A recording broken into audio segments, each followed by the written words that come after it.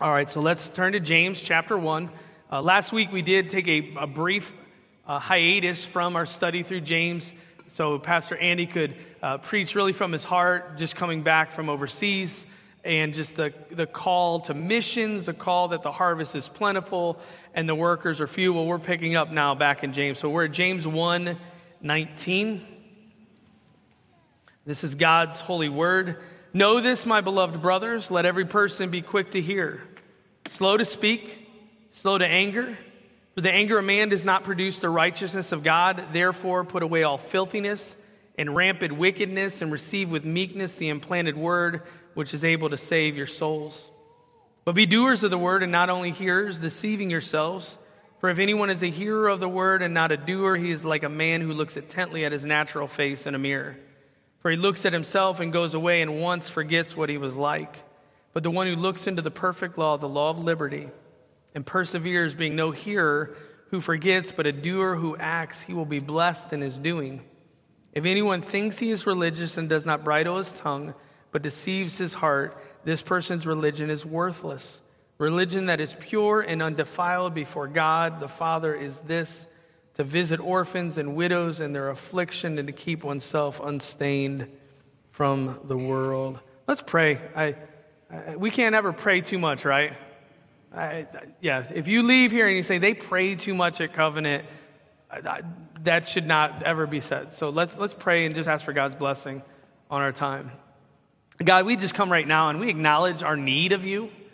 We acknowledge that sitting down, reading a book, and having a monologue seems so outdated in our culture and our society, but yet it is the means by which you communicate your truth often to your children. So we pray, God, that you would just meet with us right now. Give us divine illumination. We pray that we would leave here more conformed to the image of your Son. We ask this in Jesus' name. Amen. I referenced this several months ago, I think, in a newsletter. If you don't get our newsletter, one aspect of the newsletter is Andy or I do a word from the pastor. And I mentioned this in that letter, but I spoke of track and field. And particular event, the high jump. Does everybody know what I'm talking about when I say the high jump? So the high jump, what you typically do is you would run up to it, you turn your back, you do some kind of a flop. I know there's a special name for it, I don't care. And you do the flop, your head goes first, and your shoulders, and eventually your feet. The goal is, if you hit it, don't knock the bar over. It's even better when you don't hit the bar. Currently, the world record is Javier Sotomayor, 2.45 meters, which in feet is 8 feet, 1 1/4 inches. So think about this. That's almost the net of the basketball hoop, almost. Can you imagine jumping up that high, flipping your back over a bar? It's really, and not only is that an impressive world record, it is held for almost 30 years. 1993 is when that record was established. And if you know anything on track and field, it seems like every month records are being broken because of technology, advancements in training, diet, all that stuff, and yet this one has stayed the course.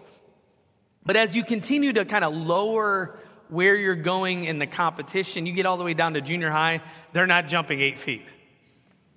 And more kids are able to achieve the height at the younger levels. We could even lower the bar to the point that a vast majority of us could jump over it. It would probably be really low, but we can mostly do it as long as you can kind of be off your feet for a second and you are landing on a cushion. But it really depends on how high the bar is, determines how many people achieve the height. I think what's happened in our culture, in our society, and specifically in the church, that we have lowered the bar of expectation amongst God's people so low that everybody can cross over it. And we're failing to appreciate that God has raised the bar a lot higher. God expects his children to walk in obedience. All of his children. It's not for the elite. It's not for Pastor Joe and Pastor Andy because they're pastors, so they have to live at a higher level. No, he's expecting all of us, if you claim the name of Christ, to live in obedience, to put words in action, to live out what you believe. So that's what we're going to consider today in James. The life of obedience as the bare minimum bar height of expectation for you and I. In order to do that, we're going to first of all begin by looking at the foundation for obedience. We're going to see kind of where it starts, because it's going to start in the heart and mind. We're going to need to have a proper perspective on obedience when we talk obedience. And then secondly, we're going to look at the follow-through of obedience. What does it actually look like day to day? What does it look like to be men and women who put God's word to action? All right, so let's begin as we look at the foundation for obedience. 2 weeks ago, we saw one of the biggest trials that you and I experience. Does anybody remember what it is? Come on, make me feel better about myself. Temptations. I don't even know if anybody said it, but we're saying temptation. Temptations is the big trial. And what we saw is God has not set us up for failure. That he's given us keys to victory, that we can say yes to righteousness, no to sin. Well, he's continuing on with that charge of living out your faith actively. It's crucial to understand that this starts within. So as we look at the foundation for obedience, let's pick up at verse 19 and ask the question, where is your heart? James declares, know this, my beloved brothers. Let every person be quick to hear, slow to speak, slow to anger. First of all, notice what he's addressing, how he's addressing. He's telling them to slow down. Did you get that? Slow down. And notice what he says. Know this, my beloved brothers. This is him underscoring, highlighting, waving flags. Hey, what I'm about to say is very important. Then he says, my beloved brothers. So he's not just talking to random strangers. These are people that are dear to him, people he cares for, he loves. He says, know this. I really want you to get what I'm about to say. And he says, let every person be quick to hear, slow to speak, slow to anger. Who here remembers playing the hand-slapping game? You know what I'm talking about? I'm not going to bring anybody up here to compete against me. It would be fun. But either I'll be embarrassed or I'll look really mean when I'm smacking somebody's hand. But if you're unfamiliar with what I'm talking about, one person would have their hands out like this, another person would have their hands over, and the goal would be the person underneath smacking the person's hand before they pull it out. And I remember doing that in school, and I remember some kids were really good, some kids were really bad. And you always felt bad for the kids who were really bad because they just left lunch with red hands. And not from the smacking part, from being smacked over and over. And the kids that were really good often were the athletes, and it was students who had really quick reaction times. You see, here's the problem, though. You and I, as followers of Christ, often are really quick. Not maybe at smacking hands, but speaking. And that's what he sees. He sees the problem of that. He says, you need to be quick to hear, slow to speak, slow to anger. Because I think that's very countercultural for us. Most of us, if we're really being vulnerable with one another, are very, very slow to hear. Even now, I'm not naive to think everybody in here is attentively listening to every word coming out of my mouth. Some of you are thinking through, okay, so what are we doing after this? We got to do this. I can't wait till we eat. Where are we going to eat? Hey, Mom, do you know where we're going to eat? I mean, we have that tendency, even in conversations. And I've done enough marriage counseling where the wife or the husband is thinking what they're going to say before a spouse is done speaking. And I'm watching it firsthand, and they're not listening to a single word the other person's saying. And what James is saying here is, brothers, sisters, you need to slow down. Stop the speaking, start the listening, start hearing. Proverbs 4:21, he says, my son, be attentive to my words, incline your ear to my saying. So there's that component where you and I need to start listening more. But not only start listening more, we need to just shut up. We need to stop talking, and we're going to look a little bit later in this passage related to this. But we need to slow down. Proverbs 10:19, it says, when words are many, transgression is not lacking, but whoever restrains his lips is prudent. So let's speak to each other. Are you slow to hear or quick to hear? Because you need to be quick to hear.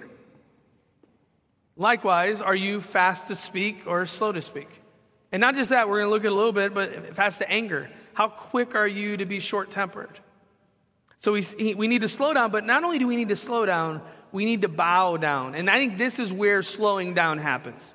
Continue on in the passage. He says, receive with meekness the implanted word which is able to save your souls. The reason we can slow down is the attitude of our heart.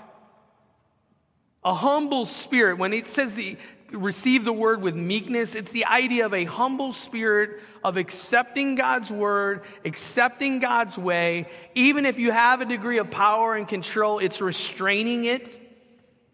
It's an acknowledgement that I don't know, I need help, I need saving. And that's what he's stressing here.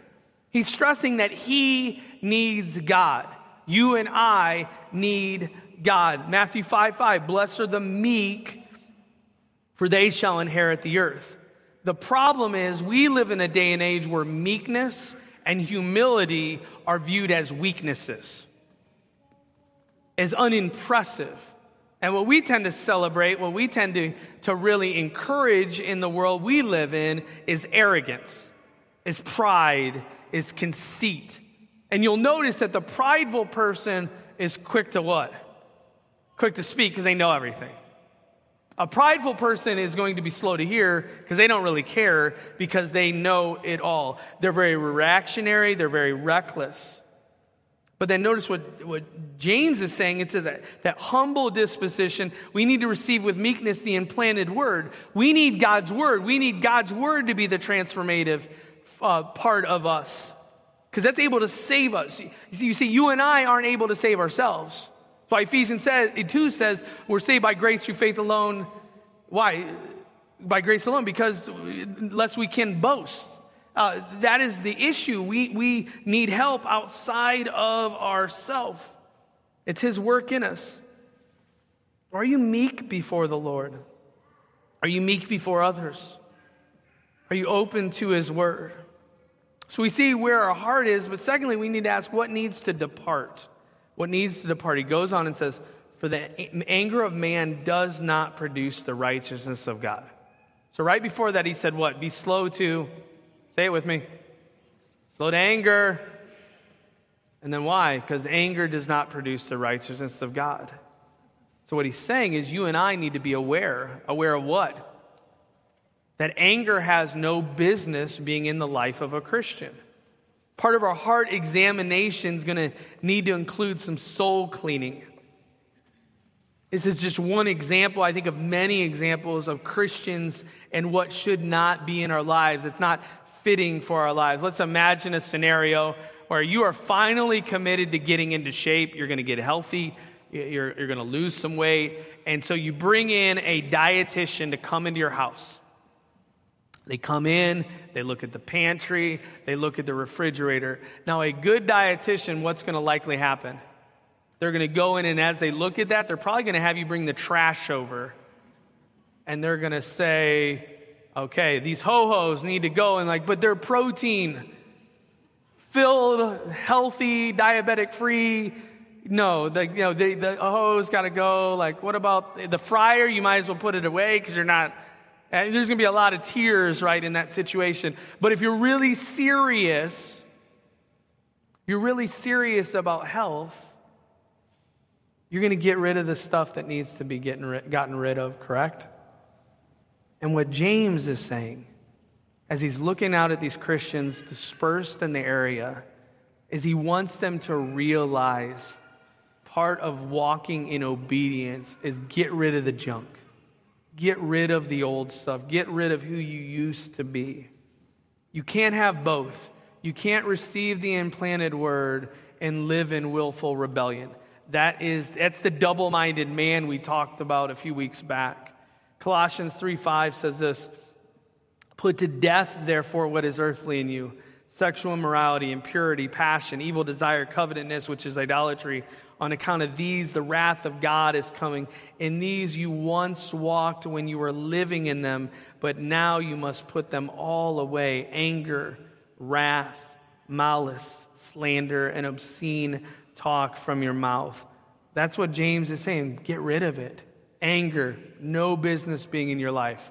All these lists of sins that Paul says, no business being in your life.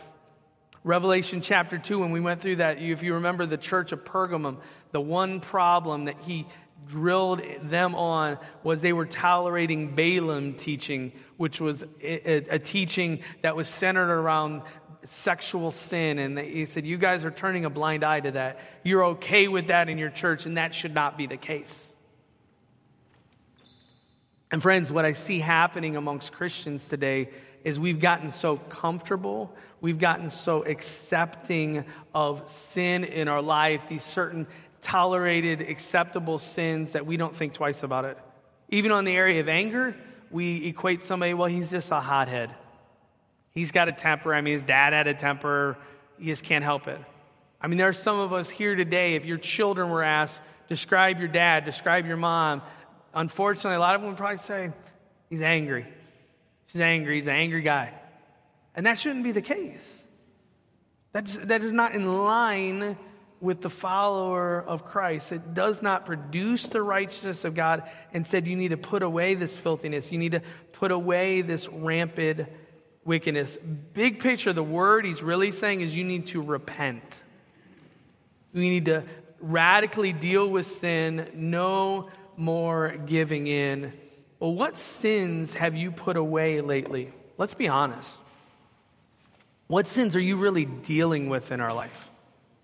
Can you notice, even in the last year, noticeable changes in your pursuit of holiness where, man, this was a struggle area in my life, so I've dealt with it. I've gotten rid of it. I don't put myself in situations where I succumb to that sin is prevalent.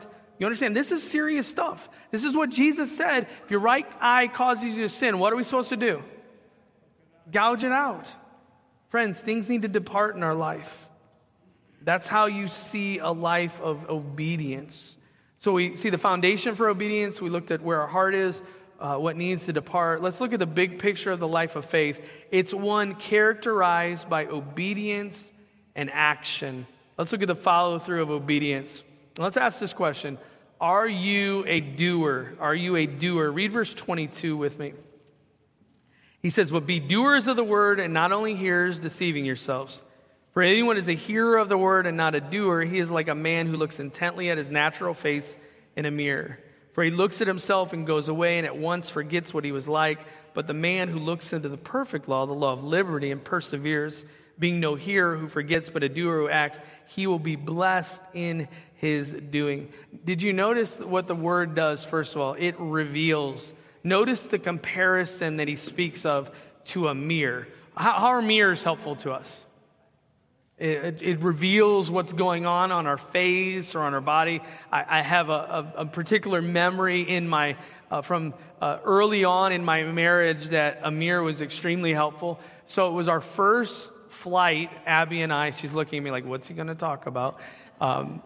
We flew, I think we flew to Boston area to visit her brother who was in seminary at the time. And we went on a vacation with all of them. It's the first time Abby had actually flown, and we were sitting in the back, and there was some open seats down across the aisle from us, maybe a row up. And, you know, because I'm newly married, I thought it would be a good idea. Hey, I'm going to leave you here and go sit where I have a little bit more space. And yeah, I did that. I honestly did that. And Abby's like, okay, enjoy your flight. Well, as I'm there, I'm being really spiritual, so I'm having a quiet time, and I'm writing in my journal, and I look over at her a couple times. She just looks at me and kind of has a smile on her face, doesn't say anything. I'm like, all right, just keep doing, because I'm being cool. And then the stewardess comes up to me, and she's like, sir. And I'm like, yes. She's like, you have pen all over your face. All over your face. And I'm like, what? And I looked down, I had like a blue gel pen, the ink had broke open. So every time I did this, did that, I looked like I painted my face. So I went to the bathroom and the mirror, and I looked at her, I'm like, why didn't you say anything? Like, you're the one who wanted to sit over there by yourself. So Friends, the Word of God, though, in a very real sense, I mean, I know that's comical. In a very real sense, the Word of God reveals sin like that mirror revealed the ink all over my face. That's what it does. It's intended to expose problems in our life. 2 Timothy 3:16, all Scripture is God-breathed. It's profitable for what? Teaching, reproof, correction, training in righteousness, that the man of God may be complete, equipped for every good work. So God's Word is meant to reveal the negative, but it is also to encourage the positive, to provide guidance, to provide direction. Hebrews 4:12 says the Word of God is living and active, sharper than any two-edged sword, piercing to the division of soul and of spirit. Well, are you putting yourself before the Word of God? You're not going to live a life of obedience if you're never before God's Word, because you're not going to know what obedience is. You're not going to know where you are being disobedient. God's Word is that great mirror for our soul. But not only do we see the Word reveals, we see the reader react. So he goes on to verse 25, but the one who looks into the law. Now, it would have made no sense if after I looked in that mirror, I would have just sat back down like, oh, cool, I'm owning it. I'm the ink guy. No, like I scrubbed my face till it was raw red, getting that ink off. And that's what he's saying here. He's encouraging that the one who looks into the perfect law, the law of liberty, and perseveres, being no hearer who forgets, but a doer acts, he will be blessed in his doing. You see, once the Word is revealed to us, you and I naturally are to do what? To respond. Long before there was Nike, James is telling them to just do it. And notice what he gives for a quality of the law. Isn't it surprising what he calls it? It's the law of liberty. Doesn't that feel weird to you and I? Why? Why does it feel weird to say the law of God provides liberty? Let's imagine in our lives as children, do you feel like mom and dad's rules are liberty? No, we feel like they're restrictive, that they hold back, and that's what he's saying. No, it's surprising. It's not. It's liberty. It doesn't seem correct, but listen to what Psalm 17 declares. The rules of the Lord are true and righteous altogether. More to be desired are they than gold, even much fine gold. Sweeter also than honey and dripping of the honeycomb. You see, obedience leads to a life of blessing. It doesn't hurt us. It keeps us safe. That's why it provides liberty. So just hopefully, as your parents are guiding and directing you in the ways of God, their rules are not restrictive. They're freeing. Well, do you have a proper view of God's Word? Are you a doer? Are you blessed as a result of that? So not only are you a doer, are you a prover? He goes on to verse 26 and declares, if anyone thinks he is righteous, is religious, and does not bridle his tongue but deceives his heart, this person's religion is worthless. So he says, in reality, what he's telling them to do is put up or shut up. Prove it. You say you're a believer. You say you're walking with the Lord. I want you to show it. I want you to declare it. First of all, he says, prove it through your words. He says, this person thinks he's religious. So you know this person. You might be that person. You might be that individual who thinks they're really godly. And he's like, okay, back it up. Notice he says, if they don't bridle their tongue, they deceive their heart. Twitter, how many words are you allowed on Twitter? Does anybody know? It's 140. So what that results in, if you're on Twitter, is you are limited by how much you can tweet. Now, there are those ways around it where you can reply to your own tweet and continue it on. But at the end of the day, you can't give a book, right? And what he's saying here is that you and I need to pretend like we're on Twitter of life. We need to bridle our tongue. Like what we talked about earlier, we need to be slow to speak, slow to anger. We're going to look at it later in chapter 3, but he's going to equate our tongue to a horse that's out of control. He's going to compare it to a fire that is burning. So if you're truly religious, your words will be kept in check. Proverbs 13:3 says, whoever guards his mouth preserves his life. He who opens wide his lips comes to ruin. And friends, I said it earlier, we talk too much. We don't talk when we should. We're not telling people of the eternal damnation that awaits them. We're not guilty of talking too much in that area, but about everything else, we just talk. And he's saying the religious person knows when to bridle his tongue and just shut up. To not be reckless with speech, to be slow to speak. Ephesians 4:29 says, let no corrupting talk come out of your mouths, but only such as is good for building up, as fits the occasion, that it may give grace to those who hear. Well, is your tongue bridled? Does your speech back up your faith? But not only do we say prove it through our words, he says prove it through our ways. He's like, all right, because you can hear the person. The person could say, oh, my tongue is bridled. I don't speak reckless. Once again, this person thinks they're religious. He's like, okay, think you're so religious. Here's what I want you to do. I want you to visit orphans and widows in their affliction, and I want you to keep oneself unstained from the world. Why is that such a difficult thing? Because it's time-consuming, it's selfless, and let's be brutally honest, most of the time it's not broadcasted. Now, we've been able to pervert and twist this as Christians, that when we help widows and orphans, we broadcast it online to show, look at me, look at what we did. But they didn't have that online social media, so doing that was something where they had to step out of their life and they had to go the lowest of the low. You realize that? Kind of the high of who people are in the society and culture. Widows and orphans are at the bottom of the barrel along with servants. And he's saying, I want you, if your religion's so real, I want you to visit these widows and orphans. And not just visit them like, hey, how are you doing? It's nice to see you. Leave. No, the visiting comes with the idea of loving on them, caring for them, meeting needs, ministering to them. Micah 6:8 speaks of this. He has told you, O man, what is good and what the Lord requires of you, to do justice and to love kindness and to walk humbly with your God. This is faith in action. This is not broadcasted, but this is real. So this is more than a politician kissing babies. No, this is you and I. If you really are religious, if you're really a follower of Christ, you get your hands dirty.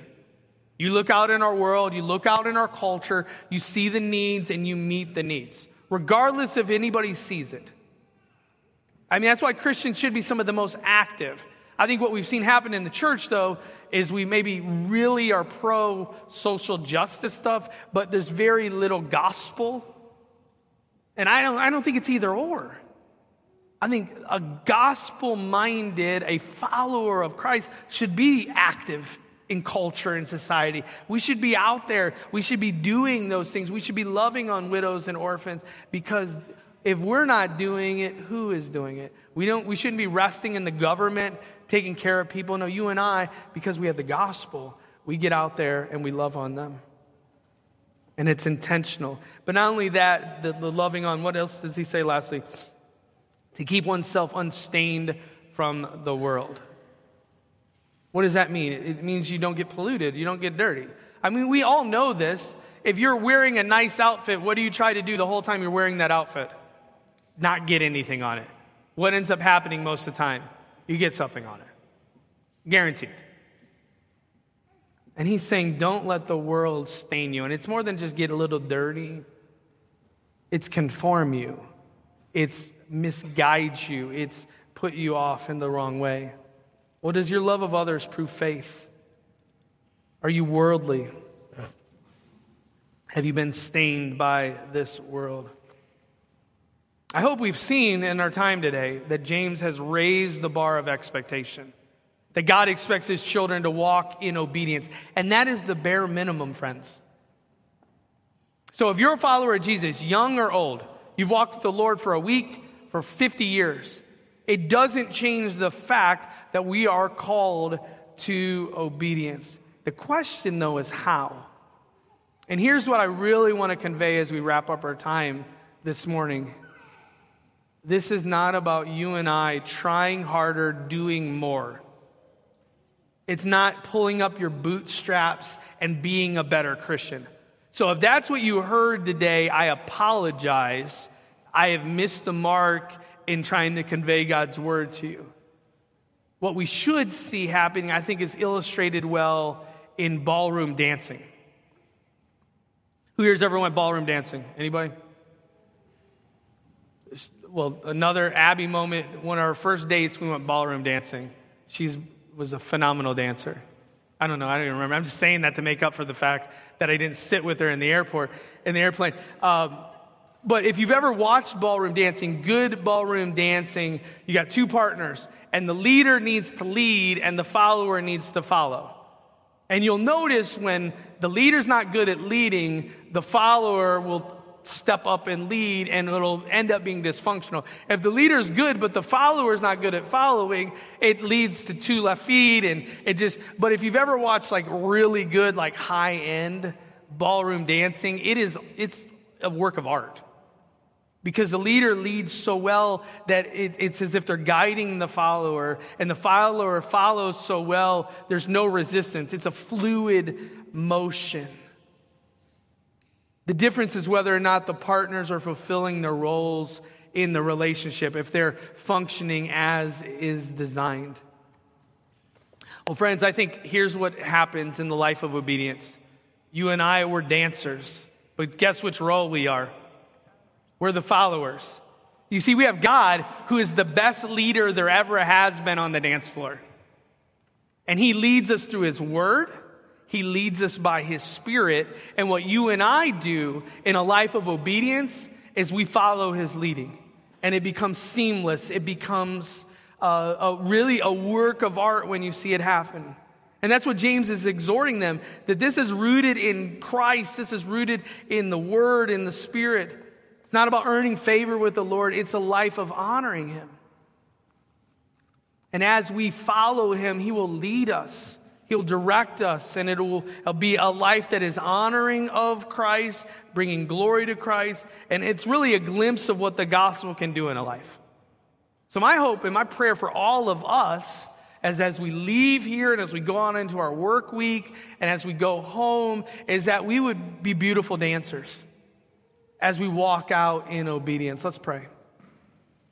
Father, we thank you, Lord, that our standing before you is not based even slightly on us earning favor with you. That when we stand one day in glory with you, you're not going to say, well done, good and faithful servant, because you did so good, I'm letting you in. No, it's because of Jesus. But we thank you, Lord, that even though it's based on Jesus, you have also raised the bar of expectation, that you desire us to be men and women and children who walk in obedience, who are intentional in our faith, who are slow to speak, we're quick to listen, we don't live lives of conformity to this world. So I just pray desperately, God, that by your Spirit, by your word, we would be a church and a people that honor you in all that we do. We ask this in Jesus' name. Amen.